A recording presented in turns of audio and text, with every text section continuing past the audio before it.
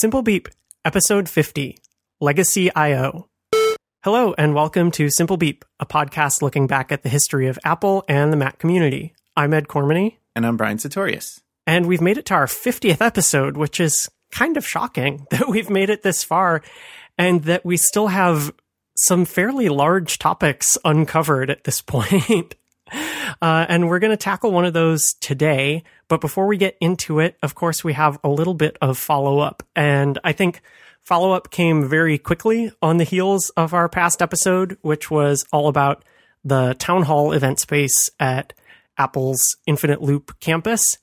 And I think so the first one is something that was maybe I misspoke a little bit or was a little bit unclear about some of the events that may or may not have happened there. So one of the things I said was, I believe the exact words that I used were for the original iMac launch, that I said that Apple called people down to campus, which was not strictly true. And that event definitely did not happen in the Town Hall event space where Steve Jobs announced the original iMac, the Bondi Blue iMac. It did happen in Cupertino, though. It happened at the Flint Center, which is right there in Cupertino. So that was kind of what I was thinking about in terms of that story, was that, like, for people who were based in San Francisco or elsewhere in the Bay Area, it was like, come down to Cupertino to a relatively small event space. I think the Flint Center holds about 500, so maybe a little bit bigger than Town Hall. And so that was what happened there. And that was the event that some press were a little bit weary of Apple's small events and didn't make it to. And then they had some catching up. The other bit of clarifying follow-up is that for the iPhone 4S event, which did happen in the Town Hall space, we talked about the chair that was reserved ostensibly for Steve Jobs. And I think it was alluded to the fact that he passed away very close to that event. And we also would like to clarify that he passed away the day after the keynote. Yeah, I think I screwed that up. I think I said that he had died shortly before the event, but in fact he died shortly after the event, which really makes it kind of all the worse that they were still saving the chair for him and that it had that symbolic power, because I think someone who clarified that for us and sent us a link about that said, yep, they knew, which made it even more poignant in that case. So sorry for messing up that story, because it is an important and touching story. Yeah. So now let's move on to our topic for today. And this is a far wide-ranging topic, as we've discovered. And it's something that has been a little bit in the news recently. It's always fun for us to take something that's in the current news. You know, you can listen to this episode as soon as we release it, or we try to make our episodes last, basically, they last forever, they're timeless. But one of the things that's been talked about a lot recently is the way that you get data in and out of Macs in particular. And the fact that we have, as we record this in late fall of 2016, we've got new MacBook Pros, and they've got Thunderbolt 3 ports, and that's pretty much it. Yep. And this has caused a lot of consternation. There was people complaining about the number of dongles that they have to buy, Apple actually putting some of those dongles on sale, Apple not even making some of those dongles, that they're from third party. Basically, if you're listening to this show as soon as it comes out, this is probably the 10th podcast in the last week that you've heard of that has had the word dongle in it repeatedly and repeatedly. So if you're sick of that, I guess you can just file this one away for another rainy day. And the fact of the matter is that we're not really going to be talking all that much about Apple's newest computers, because that's not really our subject. Yeah, that's not what we do. But we are going to talk about the fact that, well, we're going to give some historical perspective and show that while everyone thinks that we're in dongle hell right now, things are actually pretty good. And that there have been a lot of strange connectors, strange adapters needed for those connectors over the course of the history of the Mac. And so I think we're going to divide it up into several chunks. There are a lot, and this is one of the interesting things about where we are today with Apple's latest products. One of the weird things, and one of the things about Thunderbolt 3 and these ports that has made them require so many different adapters is that they're everything ports. So over that, you can do traditional like disk I/O, you can do audio, you can do video, you can do power. Peripherals, everything. Yeah, everything is coming in over these 4 ports, except for a headphone jack as well. Still lingers on the MacBook Pro. But so if we were talking about I/O today or 10 years in the future, we might not have categories. But we're going to break things down into several categories. So yeah, like peripherals, networking, displays, and audio are kind of big categories where there have been significant changes to how you get that information in or out of Macs. And I think the best place to start is to talk about some of the peripherals that were necessary going all the way back to the very first Macs. We've kind of touched on the connectors and the interfaces in our dedicated episodes to mice and keyboards, but let's go back and talk about them in a little more detail right now.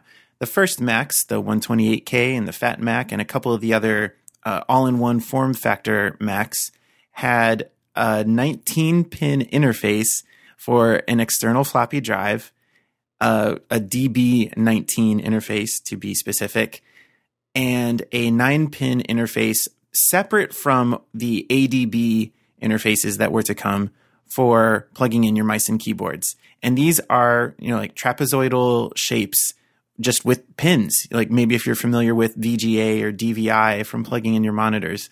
And just to what Ed was talking about earlier, now we've got these USB-C connectors that are reversible, that can't really get bent pins in them. And I'm going back and looking at photos of these ports where it's like 9 little itty bitty pins or 19 itty bitty pins. And be like, oh, this was a nightmare. Bent pins were a nightmare. Yeah. And one of the things that's a common theme across a lot of these early connector types that we're going to go through is that many of them were named based on the number of pins that they had.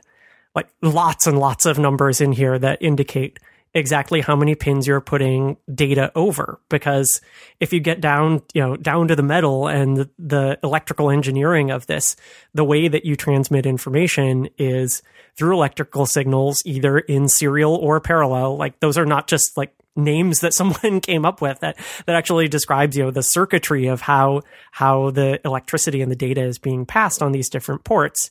And if you look at these ones from the early Macs, the very first Macs, with the DB9, DB19, like you said, Brian, they're almost like generic kind of ports. Like if you think of VGA as the only one of those quasi-generic ports that has persisted in any meaningful way into the present, you think of that and it's like, well, yeah, there are rows of pins in a trapezoid-shaped connector. Trapezoid because it's the easiest thing that you can do to make sure that you don't plug it in completely upside down. But then the insidious part of it gets to be when you have these ports and these connectors that are similar shape and size with different numbers of pins or different pin configurations. Like you said, the horror that you might come across using these early connectors is if you bend a pin, because that's where the data goes. Physically, that's where the data goes. And if you break that piece of hardware, then that's it. It's broken. It doesn't work anymore. And many of the things that plugged into early Macs and other early computers had standalone cables. But of course, if you destroyed a cable, you either had to have a backup one ready in a drawer or drive to the store. You couldn't Amazon Prime one. Or in many cases, the cables were actually hardwired to the devices themselves. So like, if you broke off a pin on your monitor cable that connected to your PC or your early Mac, that was it. Like you couldn't use that monitor. You would have to take it in for service and have someone do basically soldering work to replace the cable so that then you could use that piece of hardware again. So yeah, we think of this now as kind of dark ages stuff. Like, Lightning is reversible. USB-C now is reversible. You can pretty much plug them any way that you want. To destroy one of those connectors, you would have to like break it in half with some serious amount of force or like corrode it chemically.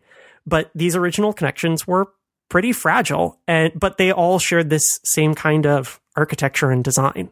I've known people who had bent pins in a connector back in the day, and they would say like, well, like this is a DB19. All 19 pins aren't being used for critical things. And I'm not going to get into how true that might have been. But I do know that in doing the research for this episode, some of the Wikipedia articles for these specific pin interfaces have very detailed schematics. So like this pin was for data, this pin was for power, this pin was for something else. So maybe it's true that you could have survived for a little bit with maybe one bent pin out of a higher number. But yeah, it was just better to avoid that altogether. Yeah, and one type of connector that we're not going to talk about, I don't think, because it didn't go to the Mac, was the 30-pin connector that went to iPods and iPhones for a long time. And I mean, it functioned the same way, except that at that point, the pins had been so miniaturized that you could barely see them. You could kind of feel them crunching in and out as you plugged those connectors in, which was, again, that same thing. Like, am I breaking this?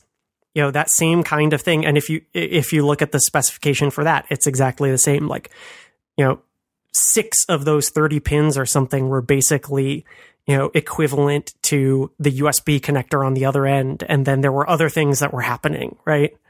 And so that's how all of these connectors are built. But then their actual function is the interesting part. So you had mentioned that these were fairly short-lived connectors, the DB9 and DB19 on the first Macs, because they were replaced with what became a standard in the Mac world, although it was certainly a proprietary type of connector that did not spread really beyond the Mac world. And that was the standard way that keyboards and mice were plugged in for a long time, which was ADB, the Apple Desktop Bus. And we've talked about it significantly on previous shows, the ones that dealt with those input peripherals, keyboard and mouse. But one of the interesting things is the type of connector that it used. So this gets down to a smaller pin-based connector, and it's called the Mini DIN connector. And there are several different types of this connector, and we'll link to the Wikipedia article. Has a good little schematic of all of these. And again, pointing out just how dangerous this starts to get. So they go from like 3 all the way up to 9 or 10 or 11 pin connectors, where the little round connector itself is identical. But then there may be like an inert block, like a little plastic block that tries to prevent you from plugging it into the wrong type of connection. But that also means that if you plug one of these into, like if you took an ADB plug and tried to plug it into the keyboard connector on a Windows PC or a DOS PC, like you could just jam it in there and it would look like it was fitting, but you were actually destroying things. Bending or breaking those pins inside. Nevertheless, ADB was a standard in the Mac world, and pretty much every Mac for a very, very long time had some ADB connection. Basically from, was it the Mac Plus was the first that had it? I think so. All the way to the blue and white tower. Right. And so that was one of the things, one of the bookends to ADB's lifespan we think of as the iMac G3, because it famously had 0 ADB ports. And people were like, well, how am I going to plug in all of my useful ADB peripherals? Because it became a standard, much like the dock connector did for iPods, where, still today, 2016, you go to a hotel room, they've got like a dock connector, alarm clock thing. And you're like, well, this is useless.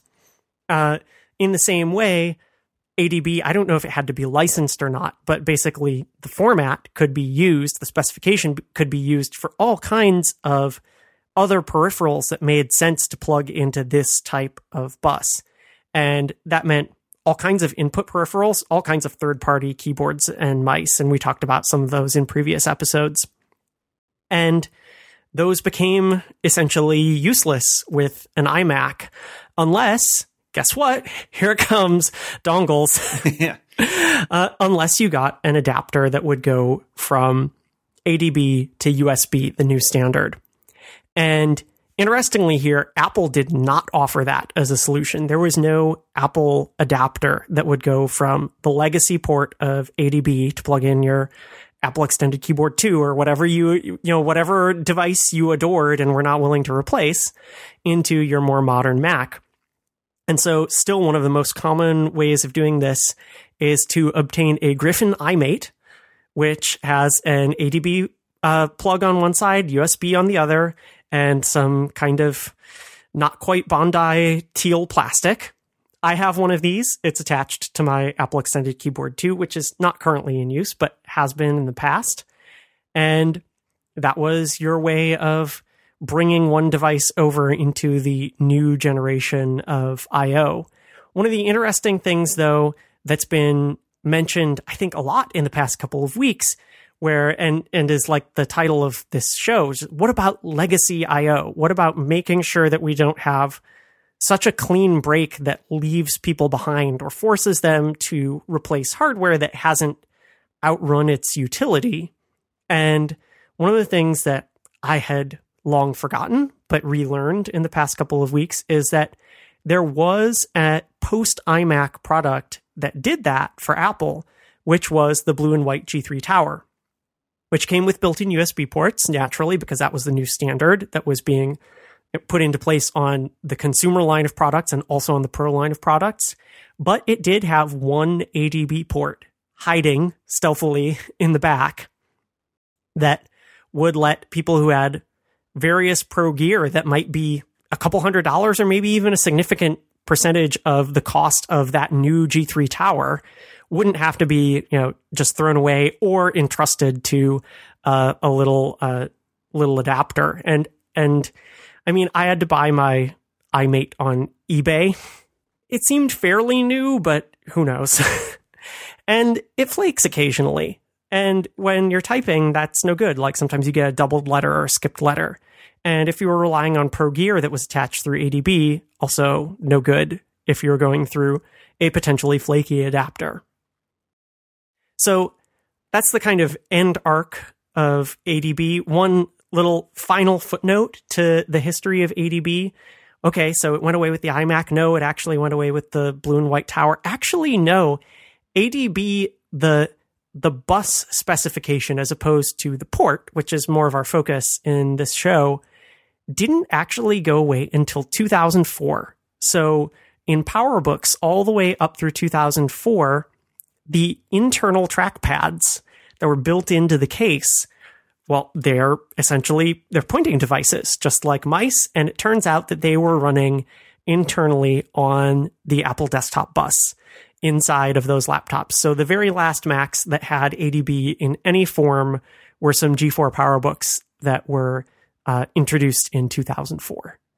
A little bit of real-time follow-up. The Mac Plus was actually the last Mac to use the DB9, and it was the Mac SE that was its successor that was the first to use ADB. Talking about the final Macs for everything here.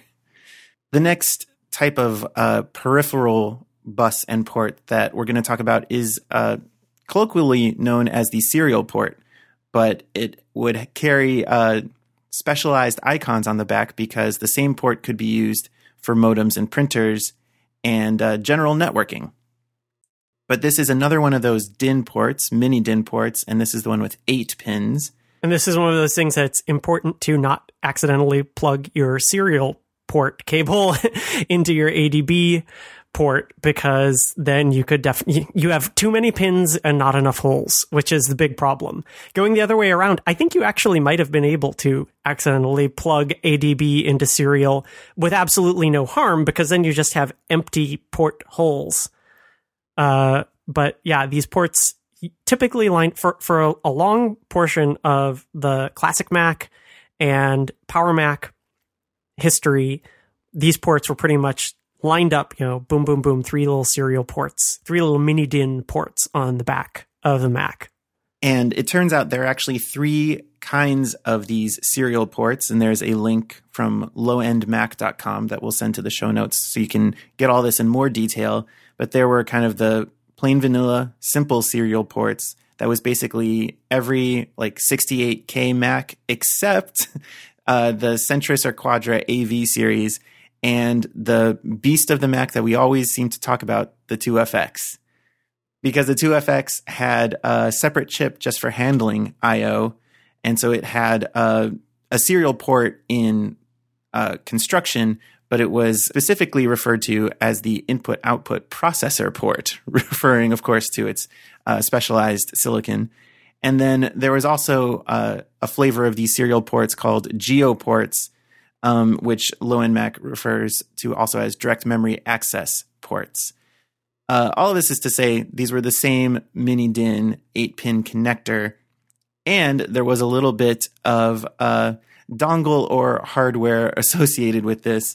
And again, we could spend an entire episode talking about AppleTalk networking and all of the horrors associated with that. AppleTalk, of course, was the protocol and kind of the software side. LocalTalk was the hardware, like cabling and networking side. Apple actually made LocalTalk boxes to handle some of the networking stuff, which I did not know until looking up stuff for this episode, because there were also third-party LocalTalk boxes where like one end would plug into this serial port and then the other end would accept telephone cabling.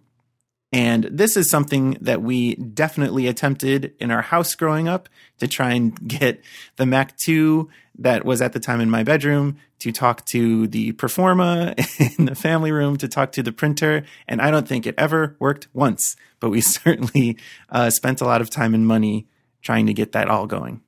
Yeah, there was definitely a period there where Apple, and it seems like other PC manufacturers, were trying to figure out what the overall format of a wired network looked like. And now we clearly think of it as Ethernet cables, as was RJ45 cables, which are like fat phone cables. Mm-hmm. And that's it. Like you have different categories of cable that have that same shape. And yeah, every machine that you would want to network for a while had that phone-like connector on it, and you just go from one to the other. But that was definitely not the case. And like you said, there were these things that were like network interfaces that were, it sounds like from your description, Brian, that they were somewhere between like what we think of as dongle now and a full-on peripheral, like in the sense that when you had an external modem, it was a box that was, maybe 6 or 7 inches by 4 or 5 inches by an inch thick. But that was like a separate box that you had to set on your desk. Like I have a separate scanner here and some separate speakers here and a printer over on the bookshelf. Like we don't think of those as like intermediary I/O devices. We think of them as like separate things unto themselves. Well, I remember in terms of size, I don't know if that's the distinguishing characteristic here, but in terms of size, it was kind of like the dongles that took mini DisplayPort to DVI or VGA that I'm sure litter lots of Mac-heavy offices, with kind of like the serial cable coming out as a cable and the little like matchbook-sized box that had a place to plug in a phone cable. Okay, that's definitely in dongle territory. Yeah. While we're talking about giant connectors, though, and things that may range into a separate category entirely, we can't go talking about peripheral buses without talking about SCSI. Yep. And, well, SCSI is the Small Computer Systems Interface, and it was one of the workhorse connectors on Macs and some PCs, but I think it was much more specifically on Macs. Macs tended to have SCSI ports. PCs tended to have parallel ports, which looked fairly similar and had similarly monstrous connectors. And as I recall, SCSI had 25 and 50 pin connectors. And typically on the back of a Mac, you would find a DB25 connector. And so this was the biggest, widest trapezoidal connector that you could plug into your Mac. And these were, they were probably 2 to 3 inches, like almost 10 centimeters wide, and and very serious. Like, you could not bend the end of these cables very well, which sometimes led to difficult setups where you would kink cables in weird directions trying to fit a scanner or something onto a table. I know that we had a SCSI scanner. We had, so that's one type of I/O that you could do over it. Our first zip drive was definitely a SCSI drive. Ours too. One of the more interesting features of SCSI was, of course, the fact that it was the first of these types of connectors that could be daisy chained. So not only did, so you would only have one SCSI port, but that didn't limit you to one SCSI device. So almost every SCSI device that you had would have an in and an out port. So you could pass through data from one device to the next. So, you would plug the zip drive into the computer and the scanner into the zip drive, and then you still weren't done, because on the final device in the chain, you had to put a SCSI terminator. Although later on, I think some devices became, quote, self-terminating. But initially, the way that this kind of circuitry worked was that if you didn't have a terminator in the final port on the chain, literally the circuit wasn't complete. So not only would it not work properly, it would not work at all, like electricity not passing through there. And so you had to put these little, they looked like, they were essentially plugs like you would see on the end of the cables with no cable on them. And you would just have to put them in there and make sure that it was right. One of the other things about SCSI that was a little bit of a nightmare was that it had channels. And as I recall, there were 6 SCSI channels, so that did limit the total number of devices that you could have. I think was 6 SCSI devices. And each device had to be on its own unique channel. And to set this channel, you would have to flip some combination of switches either on the device itself or on the cable that came out of the device. And there were these tiny little dip switches. And you would run into all these kind of weird situations where, like, you've got a zip drive that has a built-in hardware switch, so it could only be on channel 5 or 6. But then you've got another device that has a connector with dip switches, so it could be on any channel. And you had to, like, use your available channels wisely and then not forget to terminate the thing. SCSI was a very finicky kind of bus. And yes, because you were getting, routing all of this through in this complicated, convoluted, interconnected and interdependent way, sometimes you actually had to, like, change the order just to get things to work. It was like extensions management for hardware. It was one of the biggest hardware nightmares of using an early Mac with many peripheral devices was getting around SCSI. And something that we may all take for granted now, every time you wanted to change the arrangement of your SCSI things or unplug one or plug in a new one, your computer had to be off. Yeah, people said, like, if you unplug it, you'll break it. I think that was relatively rare. People will now email us telling us how they hot swapped ADB or SCSI devices and torched them. But I think actually destroying a device was relatively rare. But because the system was not looking for hot swapping of devices, even if your hardware was still completely intact, when you replugged it all in, the computer's like, I only looked for new devices at startup. So you would still have to restart to get access to it. Of course, one of the other things, maybe some of you have been who did not live through this era or blessedly didn't have to deal with these devices are chuckling at the name SCSI. Yeah. Because the acronym is SCSI. But that was the standard way of referring to it. And although there was, and I think that this was mentioned in one of the Macs for Dummies books, there was a minority movement to instead pronounce it as sexy. And David Pogue was one of those kind of tongue-in-cheek proponents of that, but it never caught on. It was definitely SCSI. And because of that, it has one of the greatest Wikipedia redirect notices that I've seen in a long time. So it says, SCSI, SCUZZY, redirects here. For the historic sternwheeler known by that name, see Scuzzy, Skuzzy, parentheses, sternwheeler, which is a boat. Scuzzy was a sternwheeler built by Canadian Pacific Railway contractor Andrew Onderdonk at Spuzzum, British Columbia. This sounds fake. I think we've wandered into an Ungeniused episode here. It was a boat. It was in Canada. But the IO standard was Scuzzy, and we fortunately no longer have to deal with it. I mentioned the giganticness of the connectors. And of course, this was something to be overcome on portable devices. And this was done by Apple by using a completely different type of connector on some of their portables that were either HD30 or HD20 ports. So different number of pins and a completely different configuration. They were a small square connector with all of the pins arranged in a grid. And these were 100% proprietary.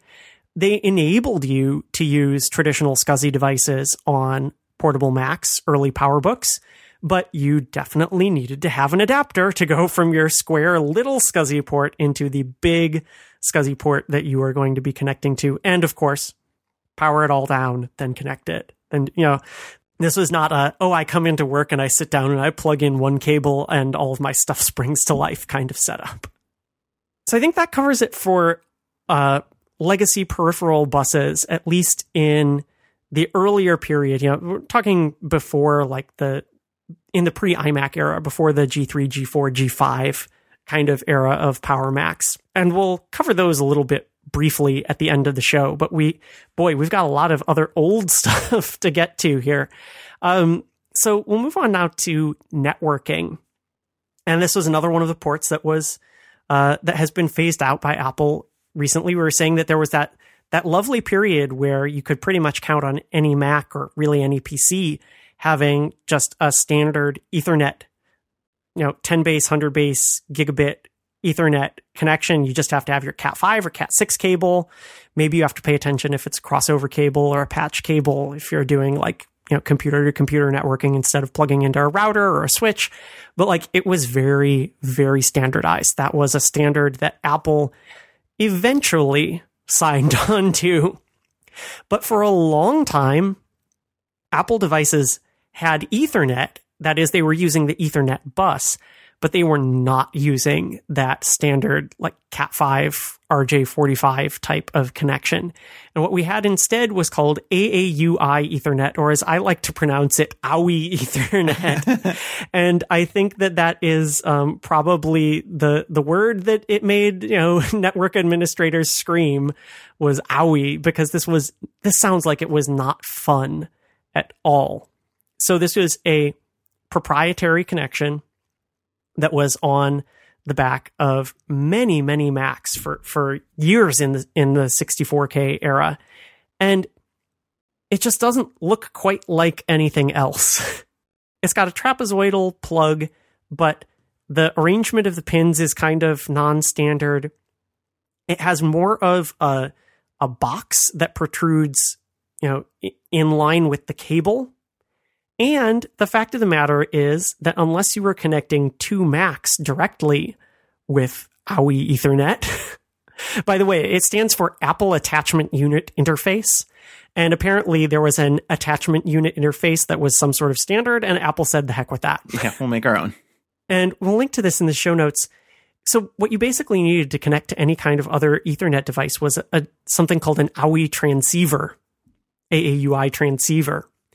And these definitely are in the gray area between peripheral and dongle. Typically, they have a cable that then goes to a box that then goes to another cable. And they would either translate from this proprietary plug to either the Cat5 or Cat6 plug, or it looks like also coax that could be used for networking. Nobody liked these. Is what it sounds like. They were slow. It was before standard 10 base T. I guess it was called 10 base 2, which was a slower version of that and a slightly different standard. It looks not great. Not a great way for connecting multiple devices. But one other thing that was interesting here is that there is also a networking layer that I guess went over top of that, and there were certain devices that were created for this networking system that Apple called FriendlyNet, which again doesn't seem particularly friendly. These ports showed up on 64K Macs, Quadras, Centruses, a few PowerBooks, and they all required this sort of additional headache of transceivers and whatnot to actually establish connections between two machines. So not really a great networking standard. Over time, they got replaced by the global standard, and now today, I don't know, can you buy any Mac that still has an Ethernet port on it? A Mini and a Pro? Yeah, perhaps a Mac Mini and Mac Pro, which are 3 years old at this point, as people are keen to point out. Yeah. Let's move on to display ports. There are a bunch here, and we've gone through many in recent years as well. I think that this is one of the most common places that people think of, like, oh, Apple, you and your dongles. Because we've been dealing with this for, at least in things that have impacted me, for 12 years or so. Yeah, I was going to say I went to college with a laptop that came packed in with a display dongle. Right, because Apple has had this history of saying, there are display standards and we can do it better. And in certain cases, that has actually been the case. Yeah, the Apple implementation has been way better, but in other cases, it has been just different. And they've been prone to quick change, which means that, like you're saying, some of them came with the display dongle packed in the box, like I think the PowerBook G4s pretty much did. Then they were sold separately. That's still the case today. And one of the things that I think makes people roll their eyes at this is that it was like, well, 12 years ago, I bought an adapter that went from what was on my Mac to VGA. Then I got a new Mac and I bought an adapter that went from what was on it to VGA. And I bought a new Mac and I got an adapter that was third adapter that was different still, that went from what was on it to VGA. And I just gave a presentation like 3 weeks ago where, I was going to a conference space. And so what did I pack in my bag? Adapter to VGA, because that's what you need. But this goes all the way back to the first Macs that used external monitors, which were, of course, not the very first Macs because they were all-in-ones, but very early on in the Mac's history. And we talk about VGA, the standard that will not die. Some of the very first Macs that drove external displays had a proprietary Apple DisplayPort. Not a surprise given what we just talked about, but it was the same shape and very similar in appearance to VGA. It even had a blue color coding on some devices from the photos that I've seen. That's just devious. It was like a lighter blue when VGA is a darker blue. So VGA is a traditional D9 pin connector. It's got the trapezoid, it's got thumb screws on each side to secure the connection. This proprietary connector in the earliest Macs with external displays had the same holding shape, same thumb screws, but 15 pins on its bus. And so again, like if you are just kind of looking briefly, or like, oh, this cable looks like it'll fit in this PC's on the back of this PC, you could really lead to some trouble. And I think this is also interesting because for the entirety of the Intel era of Macs, Apple has publicized what brand of graphics card are in its machines. And of course, it's the graphics card that has to interface with external displays. And so that kind of helps dictate what standards, what ports are being used. But back in the early days of the Mac, it was just kind of like, we're throwing some VRAM in there and we get to dictate what the IO situation will be. So this proprietary display port that looked like VGA but had more pins endured for a little bit. And am I correct that the DA15 connection here. One of the reasons that Apple chose it on Macs was there was actually a bit of a holdover from Apple IIs. Yes, that's what I think one of the articles I read about it said. Yeah, so it wasn't that Apple was being necessarily proprietary and inventive when they went from all-in-one Macs to Macs with standalone monitors, but they might have actually been having some backwards compatibility with people who were upgrading from an Apple II to a Mac device, as long as you had a high enough resolution display that it wouldn't look totally absurd with a new Mac. Someone will probably write us and tell us that none of those were compatible at all. This is one of those things. One of the things with dongles is that just because you can get from shape A to shape B does not guarantee you compatibility. It often does, but again, it all depends on what pin is going to where and what the computer is expecting from it. And so you may or may not have a situation where you've successfully adapted one thing to another. One of the other things, I mentioned the smaller SCSI. Same thing here with the original DA15 port. There was a proprietary Mini 15 port for laptops, starting with the PowerBook 160, which I believe was the first PowerBook that could actually drive an external display. And again, totally dongle-tastic. This is an interesting one. One of the interesting things about this Mini 15 port is that it just plugs in directly and seats, as opposed to VGA, which, as you mentioned, Brian, you can just plug it in and it'll probably be fine. But many VGA connectors have these thumb screws where you actually, tighten the connector in by screwing it into to establish a firmer connection and make it impossible to yank the cable out directly. So this is a particularly weird looking little dongle because it has screws on one end and none on the other. And if you look at some of the modern video adapters today, usually since it's the Apple adapter is accepting VGA, it'll have little screw threads, but it won't actually have anything that you have to screw in yourself when as part of the adapter. That's something of the cable that's coming into it. So this is a particularly strange looking little gray device here. Moving on from the DA15, like we said, it was almost deceptively similar to VGA, something that in its era looked all the world like a monitor connector, just regardless of what kind of Apple PC, whatever kind of device you were coming from.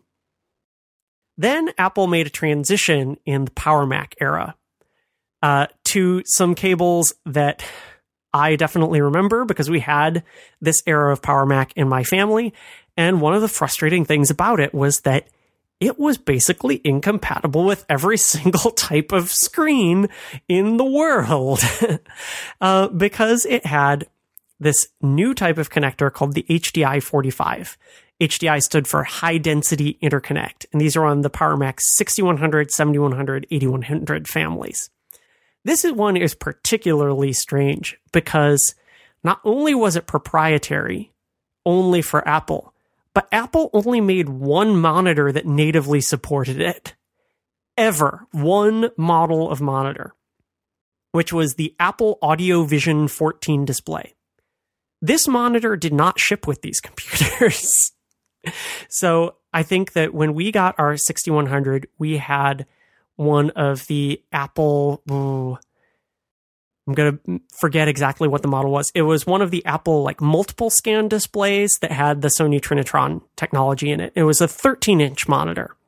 And so with this, we also had to purchase, not in the box, separately an adapter for our brand new computer and brand new monitor.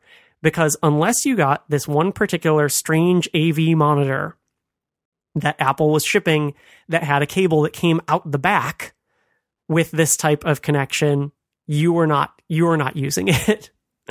And this particular connection, it's an odd looking one. It is not a trapezoid. So there were these other connectors like the mini SCSI connectors where pins were just arranged in a grid, which looked very kind of neat. But this one it's a wide connector. It has 45 pins, true to the name, and they're arranged in like sections of grid, but they're like broken up and they're asymmetrical, and it is inelegant. And the reason that it existed was that this Apple Audio Vision 14 display was supposed to do like everything all in one. What the heck do you need 45 pins for if VGA does it in 9 or the DA15 does it in 15 just to get video out? But no, this connector was supposed to do video out, video in, audio out, audio in, power, like the whole shebang.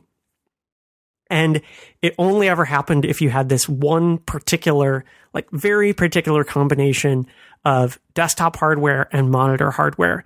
And everyone else was just kind of stuck in the middle. That's one of the things that, you know, like I said, we're not in dongle hell right now, because everyone can see the past where we were and the future where we're going, and that we're in a transition period. There was no transition period here.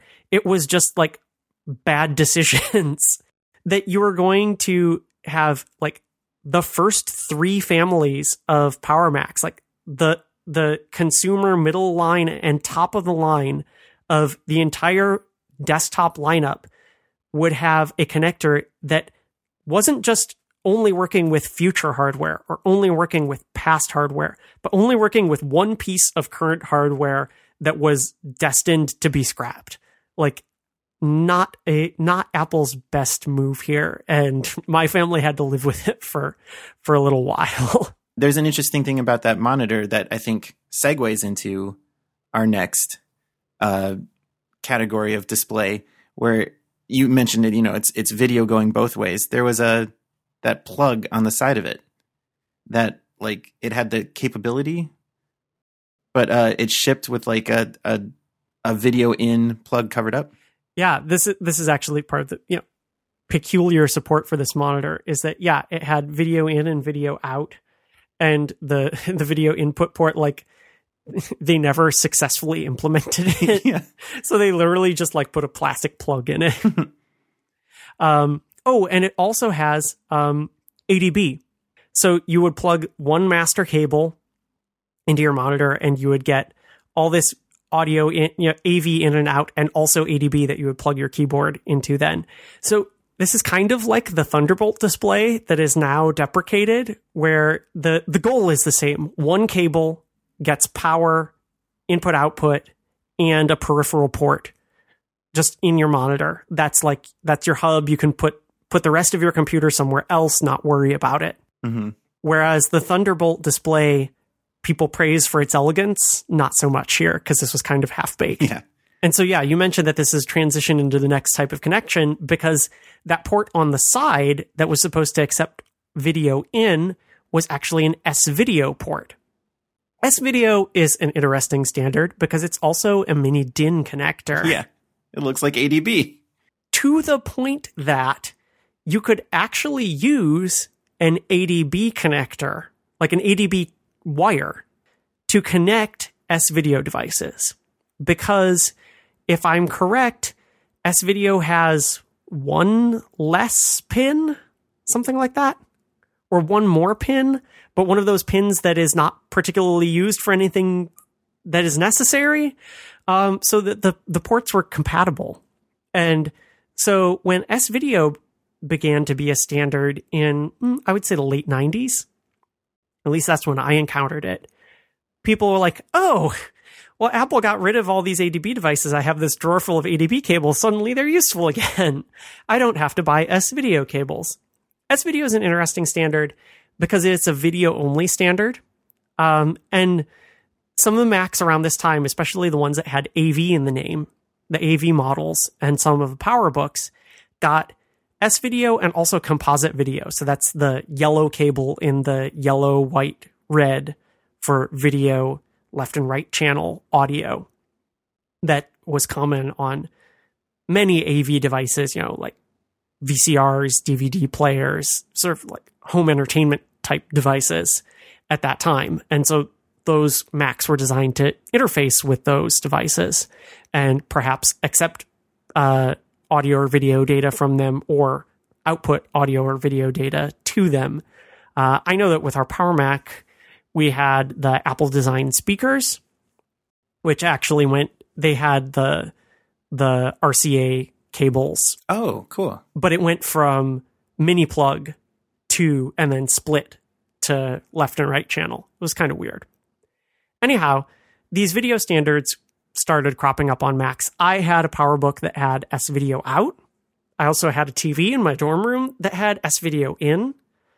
This was pretty handy because the TV was a few inches bigger than the laptop screen, and the video that I was obtaining was not of significant quality that the internal display really made a difference. Bigger was better, even though there were decidedly fewer pixels. And as you were setting up the video and actually showing like interface elements on the screen, it looked really bad, like almost illegible, because things were being like shrunk and fuzzed down to a lower resolution than they actually were.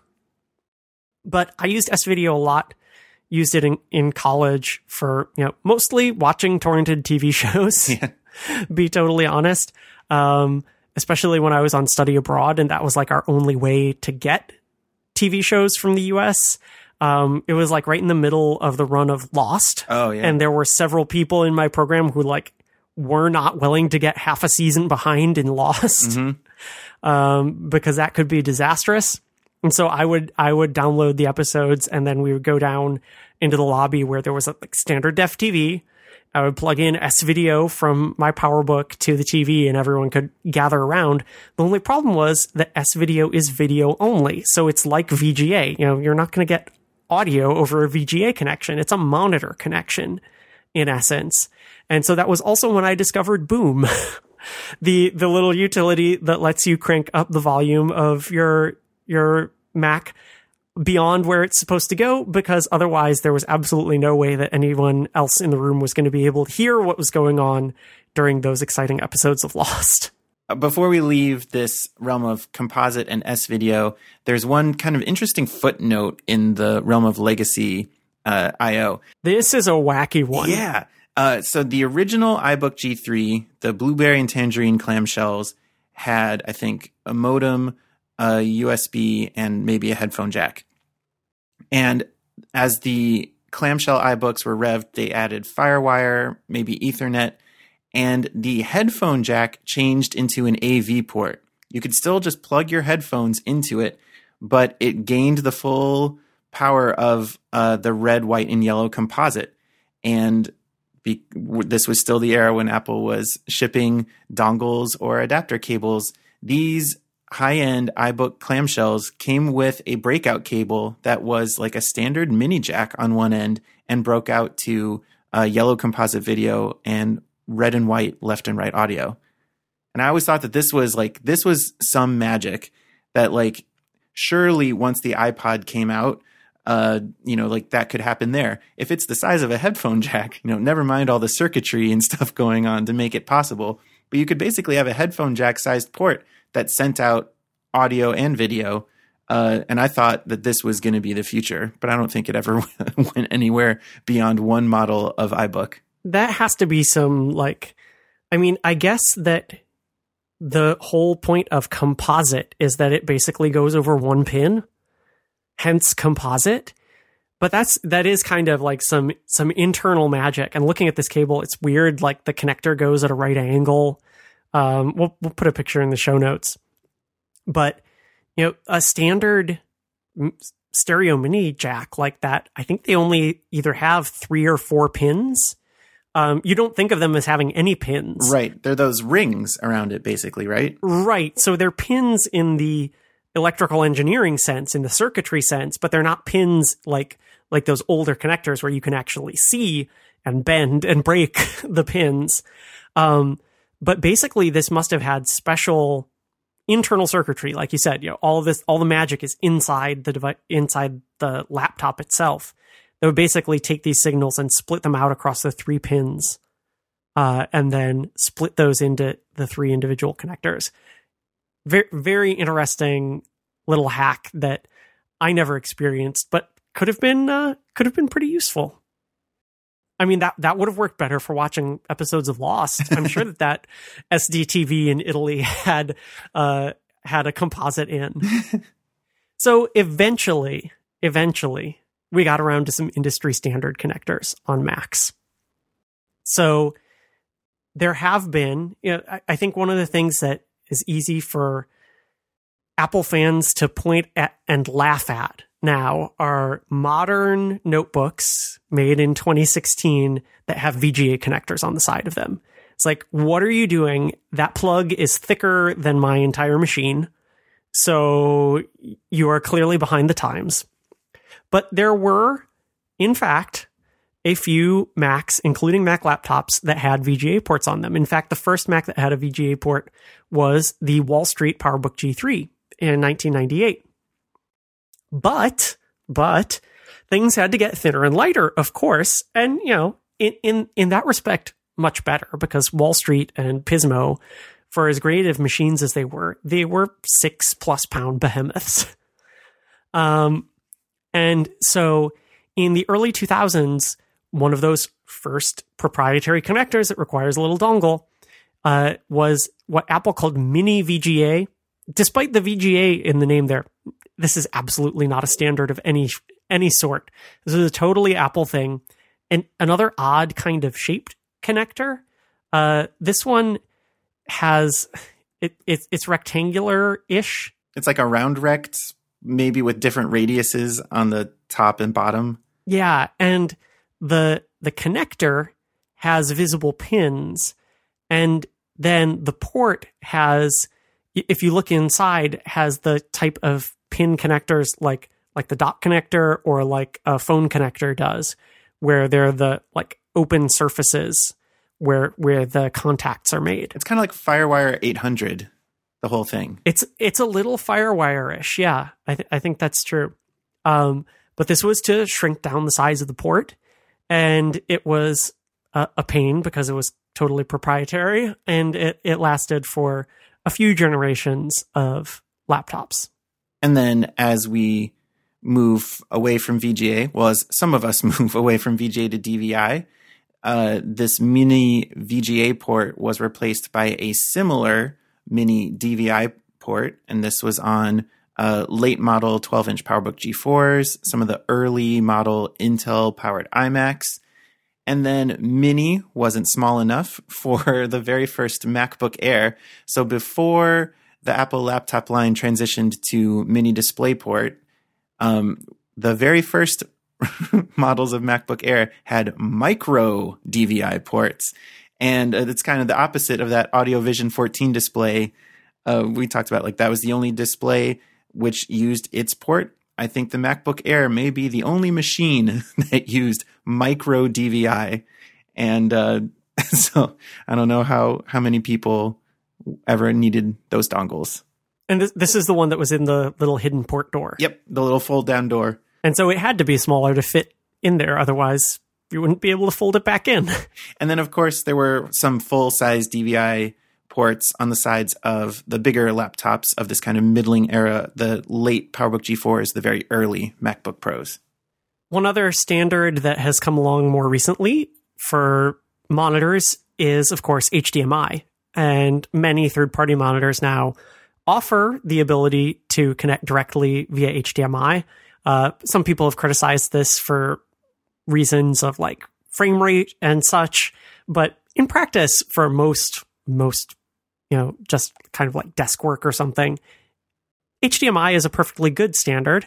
And it's showing up also a lot on projectors. I think pretty much every projector in my office has both VGA and HDMI. So then it's a question of how I get from my MacBook Air to that. But there have been a few Macs that actually had HDMI ports directly on them. I don't think we're going to see many, if any, in the future, because even HDMI is getting to be a little bit too big. But the thing that I found most interesting was actually which Mac had the very first HDMI port on it. And I didn't know this, but it makes a ton of sense. The first HDMI Mac was the mid-2010 Mac Mini.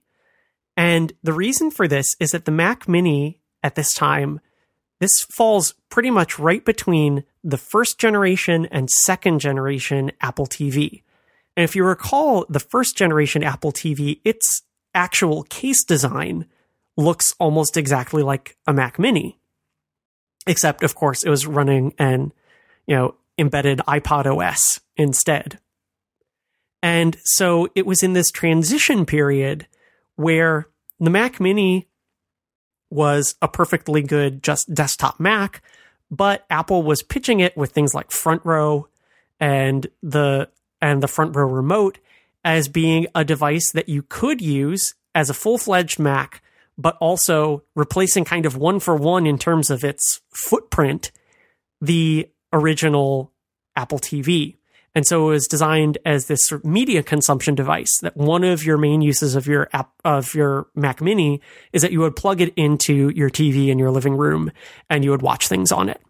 Of course, this was then supplanted by the second generation Apple TV, which brought in, new OS configuration, smaller form factor, and these sorts of things that made the Mac Mini less relevant for that particular use, and some would say less relevant in general. Contrary to what you may be hearing on podcasts and blogs right now, the mid-2010 Mac Mini was not the last time it was revised. That's true. There have been at least a couple since then. Yeah. And we would be remiss in rounding up Apple connectors for monitors if we didn't talk about the big behemoth one, ADC. Yes, this is the Apple Display Connector, another one that tries to combine lots of protocols into one cable so you can achieve that clean desktop look. The ADC carried DVI, USB, and power. A lot of power. Something like 110 volts of power. Yeah, because when you're thinking it, they've got to power these, 17, 19, 21-inch CRTs at the time. They take a lot of juice. This was released around the time that the G4 Cube came out, which makes sense. The G4 Cube had very little surface area for ports, so they devised this cable that could combine a couple into one, I'd say comparable to full-size DVI-sized port. And it wasn't limited to the G4 Cube. It also was on some models of the G4 Tower that were released at this time. But I think the thing that I remember most about ADC is that one of Apple's products that I wish I had, and if you listen to our Mac Draft episode, one of the Apple products that I drafted was the final 17-inch Studio CRT was only over the Apple Display Connector bus. That's the one that looked like a standalone monitor that was like a graphite iMac. Yes, exactly. Which made it look even more clean because it didn't have any of the guts inside of it except for the CRT tube. Right, exactly.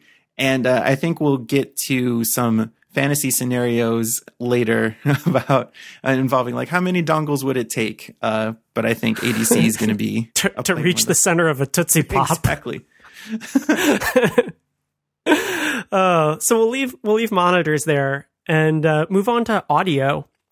I mean, audio is something that, again, we've been kvetching about, I think, recently with the elimination of the standard stereo mini jack from the iPhone 7. But there have been many other ways of getting audio in or out of Macs. One that I never had a chance to use because I never had any of the Macs that supported it, even though I had some peripherals that encouraged you to use it. And I had friends with Windows PCs who installed separate cards for this purpose, was optical audio. So this was, I think, touted as, the audiophile's best solution for clean, perfect digital audio coming out of your machine instead of dirty, grody analog audio coming over just 3 pins in a wire, the past.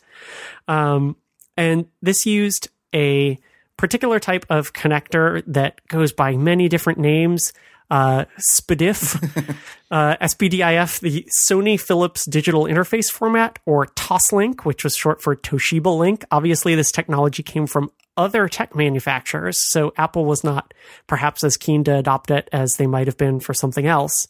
And this particular type of connector was probably achievable on many expandable Macs if you had like a PCI card, expansion card that would add ports to your Mac. I mean, of course, that was a possibility that we're not even really talking about here. We're talking about built-in ports that came on the Mac as you purchased it. But these optical audio ports really only existed on cheese grater Macs. So the Power Mac G5 and the cheese grater Mac Pros, and they were seen as basically pro audio equipment was the target audience here. Although if you had a mini disc player like I did in high school, you could technically do optical audio into them.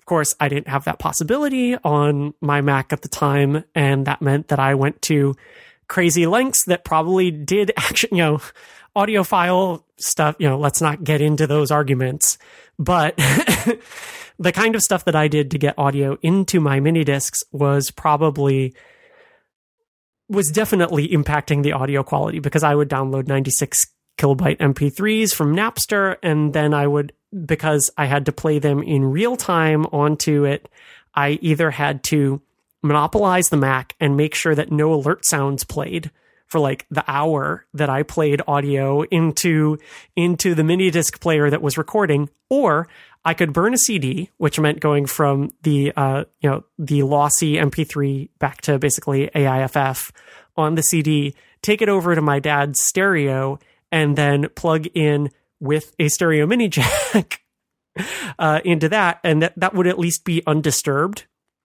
But it was like going, like re-encoding audio, going through the analog hole. It was exactly what optical audio was designed to eliminate. And in an interesting reversal, we talked about how the standard optical audio jack goes by many names that incorporate other brands into those names. In some models of certainly MacBooks and maybe other more recent Apple hardware, the stereo mini jack headphone port has actually been equipped with optical audio out.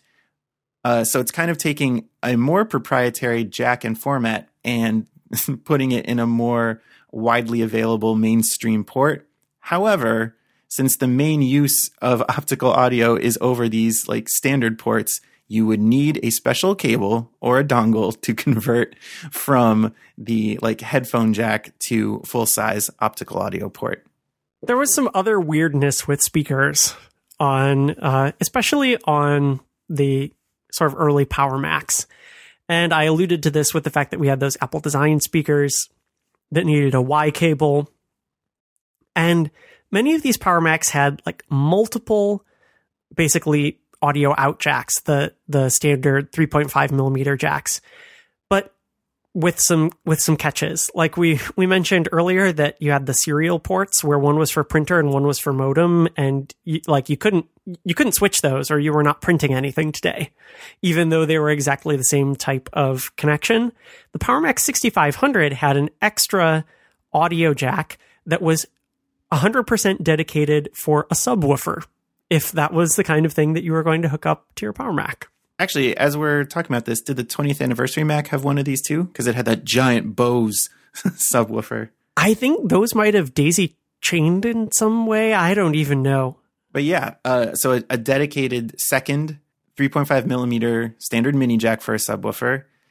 There were other families of the Power Mac desktop, like the 75, 85, and 8600, that had the direct yellow and red RCA audio out. And then there is, there's the number one weird audio setup for Macs. And you alluded to this, Brian, that the G4 Cube just did not have a whole lot of space for ports because it was so small. So I did not realize this. Like I said, we've been talking about this recently. Headphone jacks are small. You can fit them in just about anything. They fit in iPod Touches. They're thinner than iPhones, right? But the G4 Cube did not have a standard stereo jack. It had audio out via USB only. And the bundled Harman Kardon speakers, which were supposed to be absolutely delightful, or which you could upgrade to the sound sticks with the subwoofer and everything, they came bundled with, guess what? Dongle that went from USB to mini plug out. And it's a big box. This thing is bigger than the Griffin iMate that goes from USB to ADB.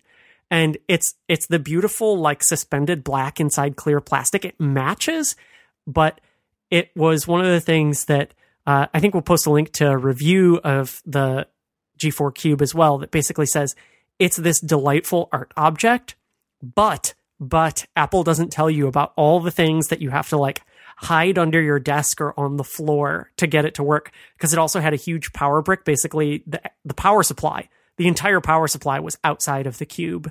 And also, if you wanted any kind of audio out, you needed this additional little brick that was going to be squirreled away somewhere between your Cube and your little Orb speakers, the Apple Pro speakers or the Harman Kardon speakers. Maybe your little audio brick was plugged into your monitor using its ADC inclusive USB, right? It's the dream. The possibilities are endless. Yeah. These Harman Kardon little ball speakers, I guess, were liked enough that Apple started to include them with other Mac models and sell them separately. But in order for them to work with your Mac, you had to have a special model because, of course, the separately sold speakers themselves wouldn't plug into a standard headphone jack. No, they plugged into a slightly modified jack. Skinnier and longer. Yeah, for the purposes of maybe sending them power, whatever. I think that was exactly it, was that they had an extra pin for power. This Apple speaker mini jack was also found on the iMac G4, the lamp iMac, and certain G4 towers of whatever vintage this was all going on. Yeah, and this is one of those things is that whenever Apple gets clever and decides to send extra power over a bus of any sort, this is one of the things that fortunately USB and Thunderbolt have largely obviated, is that they generally send enough power to drive whatever kind of peripheral you're plugging in.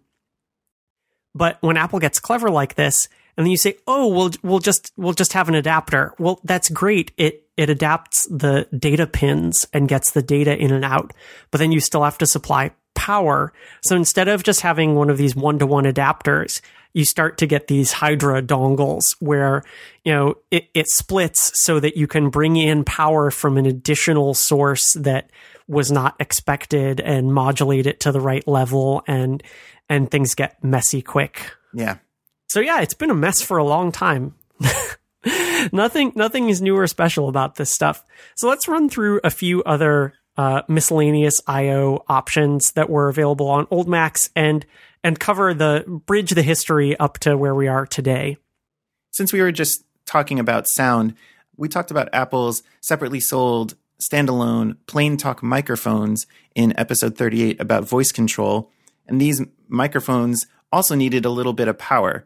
So the audio in jack on some early Snow White design Macs was slightly different, slightly deeper to accommodate the extra pin for power.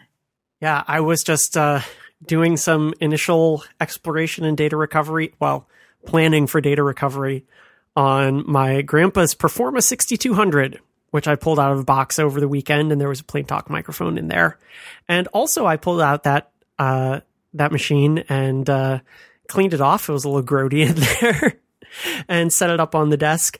And it also has a little black square on the front of the box because it had an infrared connection for data transmission. So there were several Macs in that early Power Mac era that had actual IR data buses on them. I think Stephen mentioned this on one of the episodes that he was on, where he said, this was just totally worthless. It was for things like contact sharing or something? Yeah, if you had like a PDA, either a Newton or some of the Palm devices might have been compatible to sync your calendar and contacts back and forth, but you had to literally hold the device up and it was flashing a light. It was basically doing Morse code to get your data across, which is not really efficient. So this was on these Performas 6200 and 6300 series. and also on the original iMac. That was the one that he mentioned. It then pretty much went away. There were some other models that had IR transceivers, like the Mac TV, and then some of the later iMacs, some of the G5s. Front row machines. Exactly. And then some of the MacBooks, MacBook Pros, and iBooks that had IR remotes that came with them. But that was not for data I/O. That was just for, those function on exactly the same technology as like a television remote, where the amount of data that you're sending is one chunk. Like, I am pressing volume up. Like, that's the only bit of data that you need to send. So that is literally bits of data, probably only, probably 4-8 bits of data just to say like, hey, volume up, or hey, channel 9, or, whatever, or menu, or play pause, like very small bits of encoded data, as opposed to like trying to get your, address book across without garbling or corrupting something because you wiggled it. Yeah. And then, there's an entire class of IO that falls in between. I don't think we're going to get into all of the like expansion card stuff, which was possible on a lot of PowerBooks with like Express Card, PCMCIA, all of these kinds of things that would allow you to, they were in a sense ports, but they were really expansion bays, sort of mini expansion bays. And then of course there's all of the stuff that we consider legacy IO today, but is not legacy IO in the context of the classic Mac. So all of the USB iterations and FireWire. We've skipped FireWire entirely, which is maybe doing it a disservice because there are no FireWire Macs now, and FireWire was new technology that didn't come in until after the iMac, at least, but was present on the original iPod. It was, in fact, the only way that you connected the original iPod was direct through FireWire. When I went back to watch the original iPod event for our Town Hall episode, FireWire was actually one of the things that was required to make a device like that necessary. A port small enough that it'll fit on the modest dimensions of a deck of cards, and something that will make transferring 1,000 songs not suck. Like, doing that over USB would be excruciating. They still did that terrible demo where they actually waited for data to transfer over at USB 1 speeds. And then, of course, to also be its power source. So FireWire was a very crucial piece of I/O to Apple history. It's just unfortunately been supplanted by the extensible USB-C/Thunderbolt 3 as we record. So where we are, Thunderbolt 3, we're going to skip here just to wrap up the show. We're going to skip 4 generations of high-speed I/O. So there was FireWire 400, like on the original iPod. Then there was FireWire 800, which doubled the bus speed and changed the connector to make it smaller. And since then, we've had Thunderbolt 1 and 2, and now it's Thunderbolt 3. So things are still moving along quickly. And only time will tell if Thunderbolt 3 will really be the grand unifying theory of connectors, or whether we'll just continue adding to this list. While we're on that subject, I mentioned this earlier, just to imagine what it would take to drive my dream monitor, the flat, gorgeous, see-through 17-inch Apple CRT display, on the computer I just bought, a MacBook Pro with Thunderbolt 3. Yeah, so this is always fun, and it gets to that notion of, A, dongle hell, and B, the fact that in some respects there's kind of no magic here. Is that all of these different connectors for all of the different capabilities, incompatibilities, port shapes, etc., conveniences and inconveniences, all they do, they're all I/O. That's it, input and output of data. And so if you can finagle the right path from point A to point B, you should be able to set up certain devices. So one example of this that has actually been proven to work is that you can hook up an ADB keyboard to an iOS device. It's a little bit bonkers. You'd have to be totally dedicated to this fact to, even if you love your clacky Apple Extended 2 keyboard, it has ADB. You have to adapt that to USB. You have to adapt that to Lightning with one of the like camera connection kits. Camera connector, yeah, or something that is totally not meant for that. But lo and behold, it works. And that's been done with external keyboards and that iPad inside of Mac Portable that we talked about a few episodes ago. That's right. So like that's possible. But then we were trying to figure out, we're just trying to figure out, is it possible to hook up that beautiful studio display to a modern Mac? And what do we think? I think on paper it's possible, but who knows if it would work, because we would take a Thunderbolt 3 to a Thunderbolt 2/mini DisplayPort, and then take mini DisplayPort to full-size DVI. So far, these all exist. Full-size DVI to ADC, which at some point also needs to be broken out back to a USB-A, which I do have the adapter from USB-A to USB-C, as well as power, but have all three of those feed into an ADC adapter, which the display can plug into. I think I have bad news for this plan, actually, Brian. Oh no, what is it? Which is that I heard recently that the Thunderbolt 3 to Thunderbolt 2 adapter only supports Thunderbolt 2. It does not support mini display. Oh, okay. So it's all dead in the water. Someone make a Thunderbolt 3 to specifically mini display port. Heck, just make it. Just get out your soldering iron and go straight to ADC. Yeah.